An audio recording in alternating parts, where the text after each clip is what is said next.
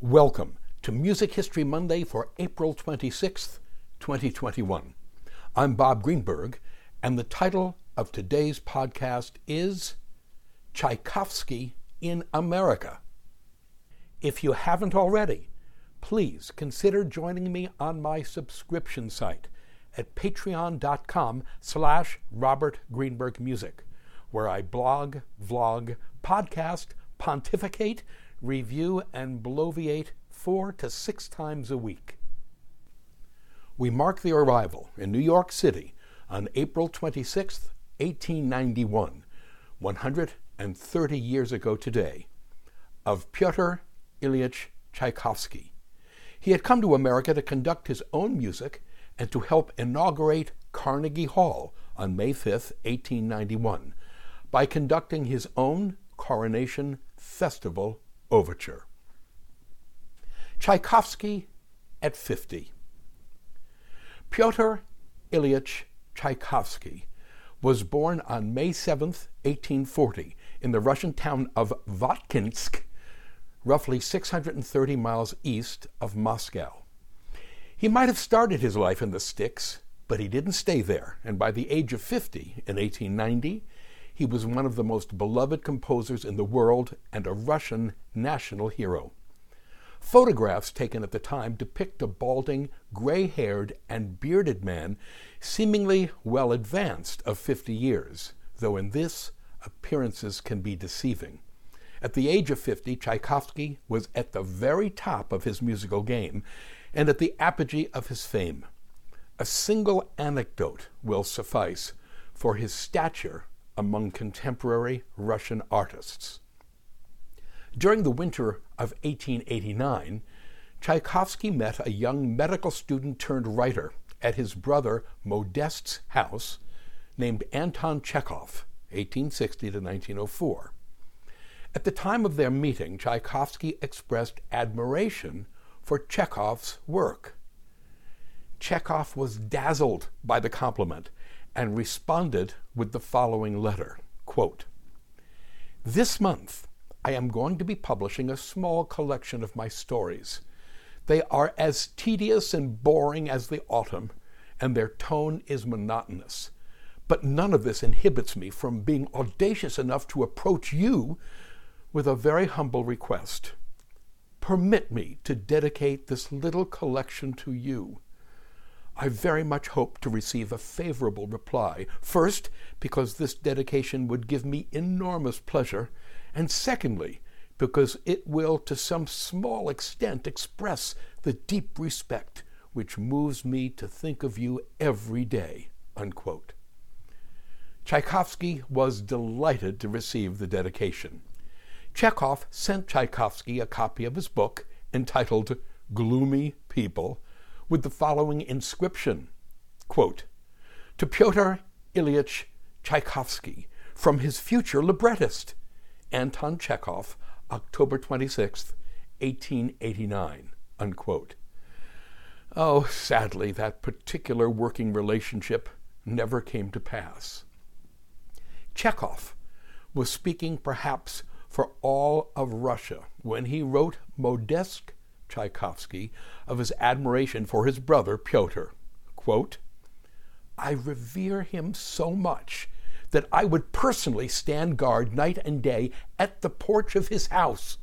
To me, he occupies in Russian art the second place after Tolstoy, who has long monopolized the first. I award myself the 98th, unquote. The price of fame. For Tchaikovsky, the price of fame was high. He was a tightly strung, shy, supremely oversensitive man who hated being among strangers, someone given to depression and severe homesickness when he traveled. But his fame and the huge fees he was offered demanded that he travel and conduct his music abroad in concert halls filled with strangers. Tchaikovsky had a strange relationship with conducting. As a student at the brand new Moscow Conservatory in the 1860s, he excelled in everything except conducting. To his classmate, Hermann Laroche, Tchaikovsky confided, in all seriousness, that his nervousness while conducting stemmed from a fear that his head was about to fall off. Laroche later described how Tchaikovsky, while conducting, would hold tightly onto his chin with his left hand while conducting with his right, presumably to keep his head in place. In Laroche's own words, quote, "He could not rid himself of this phobia for years," unquote. Here's just one of many such Tchaikovsky conducting stories. In 1868, at the age of 28, Tchaikovsky conducted his own Dances of the Hay Maidens. According to his friend and eyewitness, Nikolai Kashkin, Tchaikovsky, as usual, was obliged to hold his head in place with his left hand while conducting with his right. Quote, "I could see from the moment Pyotr Ilyitch appeared he was a nervous wreck. He walked on between the orchestra's desks, hunched up, as if he didn't want anyone to see him. When he finally made it to the podium, he looked like a man who would rather be anywhere else. He forgot every note of his piece, was blind to the notes in his own score, and failed to give the players their cues at all the most crucial moments. Luckily, the orchestra knew the piece so well that they took no notice of their inept conductor and all his incorrect instructions. They performed the piece perfectly well, occasionally looking up at the composer with big grins on their faces." Unquote. So why, 2 decades later, did Tchaikovsky pick up his baton and embark on a career conducting his music across Europe and North America? First, almost all the major composers of the mid and late 19th century conducted their own works. In those days before recordings, such composers as Robert Schumann, Felix Mendelssohn, Hector Berlioz, Richard Wagner, Johannes Brahms, Richard Strauss, Gustav Mahler, to mention but a few, could proselytize for their own music by conducting it. Their presence on the podium also went a long way towards ensuring an accurate performance. These composer-conductors also earned hefty fees. After all, they were paid as both composers and performers, and they were considered as being much more glamorous than mere composers, the alpha musicians of the concert world. Quite understandably, Tchaikovsky wanted a piece of this action. So in January of 1887, the 47-year-old Tchaikovsky swallowed his fear and conducted the premiere of his opera, Cherevichki, the Enchantress. His head fell off. Just joking. Both the opera and its performance were a triumph, and Tchaikovsky had, just like that, begun a new and extremely profitable career as conductor of his own music. Quickly, the word spread across Europe and North America that Tchaikovsky was available to conduct his own works, and in no time flat, Tchaikovsky the conductor was in demand everywhere. The same Nikolai Kashkin, who so well described Tchaikovsky's disastrous conducting in 1868, now observed with pleasure Tchaikovsky's newfound abilities as a conductor. Quote, "He has all the essential attributes for conducting an orchestra: total self-control, extreme clarity and definition in his beat. His direction of the orchestra is distinctive for its utter simplicity. If he has few of the conductor's virtuoso gestures, he has instead a quality which cannot be learned, that inner fire, that animation, which communicate themselves to the players and which irresistibly impress the audience with the integrity and inspiration of the performance." Unquote. What a difference 20 years makes. And so it was that as a conductor of his own music, Tchaikovsky agreed to help inaugurate a brand new concert hall in New York City, located at West 57th Street and 7th Avenue, financed by the steel magnate Andrew Carnegie, 1835 to 1911. Originally called Music Hall, it was renamed Carnegie Hall several years later. The United States. On April 17, 1891, Tchaikovsky boarded the steamship La Bretagne at Le Havre and set off for New York and a long-anticipated American tour. According to Tchaikovsky's diary entries, the 10-day crossing was miserable. He suffered from a serious bout of homesickness, which brought on a depressive episode. A passenger committed suicide by jumping overboard. Since Tchaikovsky was the only German-speaking passenger to be found, he was called upon to read the suicide note. Quote, "I am innocent. That man knows." Unquote. Tchaikovsky's wallet was stolen from his cabin, along with 400 francs in gold, and the weather was terrible. Tchaikovsky, who believed that he was immune from seasickness, discovered rather to his dismay he was not immune after all. That experience, Tchaikovsky wrote, was like, quote, "hell itself, nastier and more upsetting than anything I have ever known," unquote. But the worst for Tchaikovsky was being recognized and thus constantly surrounded by inquisitive strangers. He wrote in his diary, quote, "Now, there is nowhere I can take a peaceful, solitary stroll. Wherever I go, I am shadowed by people who want to talk to me. Then they pester me to play. I decline, of course, but it can only be a matter of time before I have to shut them up with a recital on the ship's dreadful piano. Now my one thought is, when will this be over?" Unquote. It might have appeared to be over on April 26, 1891, 130 years ago today, when Tchaikovsky arrived in New York. Although, in fact, Tchaikovsky had merely traded one mob of inquisitive/intrusive strangers for another. He was greeted by a crowd and with great fanfare on dockside. He did his level best to be sociable. He did. But the little voice inside his head was screaming to be left alone. His diary entry, written that very evening 130 years ago today, is wonderful and most revealing. Here it is in part. Quote, "They, the welcome committee, quickly helped me to fulfill all the formalities of the customs, seated me in the carriage, and drove me to the Hotel Normandy. On the way, I carried on an unbelievably amiable and an incredibly animated conversation, as though I were pleased with all that was happening with my companions.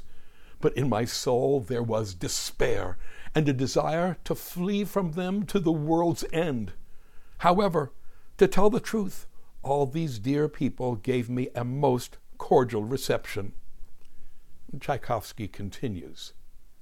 At the hotel, an extremely comfortable apartment with toilet and bath was awaiting me, in which, after the departure of the welcomers, I made myself at home. First of all, I wept rather long, then took a bath, changed, and went downstairs to the restaurant. The French waiter entrusted with serving me was very gentle, which cheered me immensely. I dined without any enjoyment at all, went out on the street, it's the main one, Broadway, and wandered quite a long way on it. As it was Sunday, the street was not especially lively. A strange street. 1- and 2-story houses alternate with 9-story structures. Highly original. I was surprised by the number of Negro faces. Returning home, took to whimpering again several times. Slept excellently. Unquote. Despite all Tchaikovsky's weeping and whimpering, the American tour was a smash for everyone involved. Tchaikovsky was received and reviewed in the press like a visiting god. He wrote home to his nephew, Vladimir Davidov, who went by the magnificent nickname of Bob. Quote, "I am petted, honored, and entertained here in every way possible. It turns out that in America, I am 10 times more renowned than in Europe. At first, when people told me this, I thought it was an exaggeration. But now I see that it is the truth. Here, I am a big shot. Isn't that curious? Unquote. Tchaikovsky paid his American hosts the ultimate compliment by comparing American hospitality to Russian hospitality. Quote, amazing people, these Americans, compared with Paris, where at every approach, in every stranger's kindness, one feels an attempt at exploitation. The frankness, sincerity, and generosity of this city, its hospitality without hidden motives, and its eagerness to oblige and win approval are simply astonishing and at the same time touching. Unquote. Not all of Tchaikovsky's American experiences were entirely positive. For example, in a diary entry made on Sunday, May 10th, while he was still in New York City, Tchaikovsky revealed his unhappiness with New York's blue law, meaning the prohibition of certain activities on Sundays. Quote, on account of it being Sunday, all the cafes were closed, inasmuch as they are the only places where, one may buy cigarettes, and two, satisfy nature's little need. By this we presume Tchaikovsky is referring to public restrooms, and I being in extreme in want of them one and the other, one can then imagine how great were my sufferings until at last I reached home. These remnants of English Puritanism, shown by such absurd trifles as, for example, the impossibility of obtaining a drink of whiskey or a glass of beer on Sundays, makes me very indignant. It is said that the legislators who made this law in New York State are themselves awful drunkards. Unquote. During his stay in the United States, Tchaikovsky visited New York, Boston, Niagara Falls, Baltimore, and Washington, D.C. Excepting Niagara Falls, all locations in which he either conducted his music or heard it performed, sometimes well, sometimes miserably, by others. Most notably, though, he participated in the ceremonies surrounding the dedication and opening of New York's Carnegie Hall, which will be the focal point of tomorrow's Dr. Bob Prescribes post. For now, a general appraisal of Tchaikovsky's American adventure by his biographer, David Brown. Quote, despite all the longings for home that had periodically punctuated his tour, the 3.5 weeks in America were a personal triumph for Tchaikovsky, exciting, heartwarming, and the strongest evidence yet of just how universal and enthusiastic was the love of his music. Unquote. Thank you. To sample and download one or all of my many courses on subjects musical produced by the Great Courses / The Teaching Company, please visit my website at robertgreenbergmusic.com.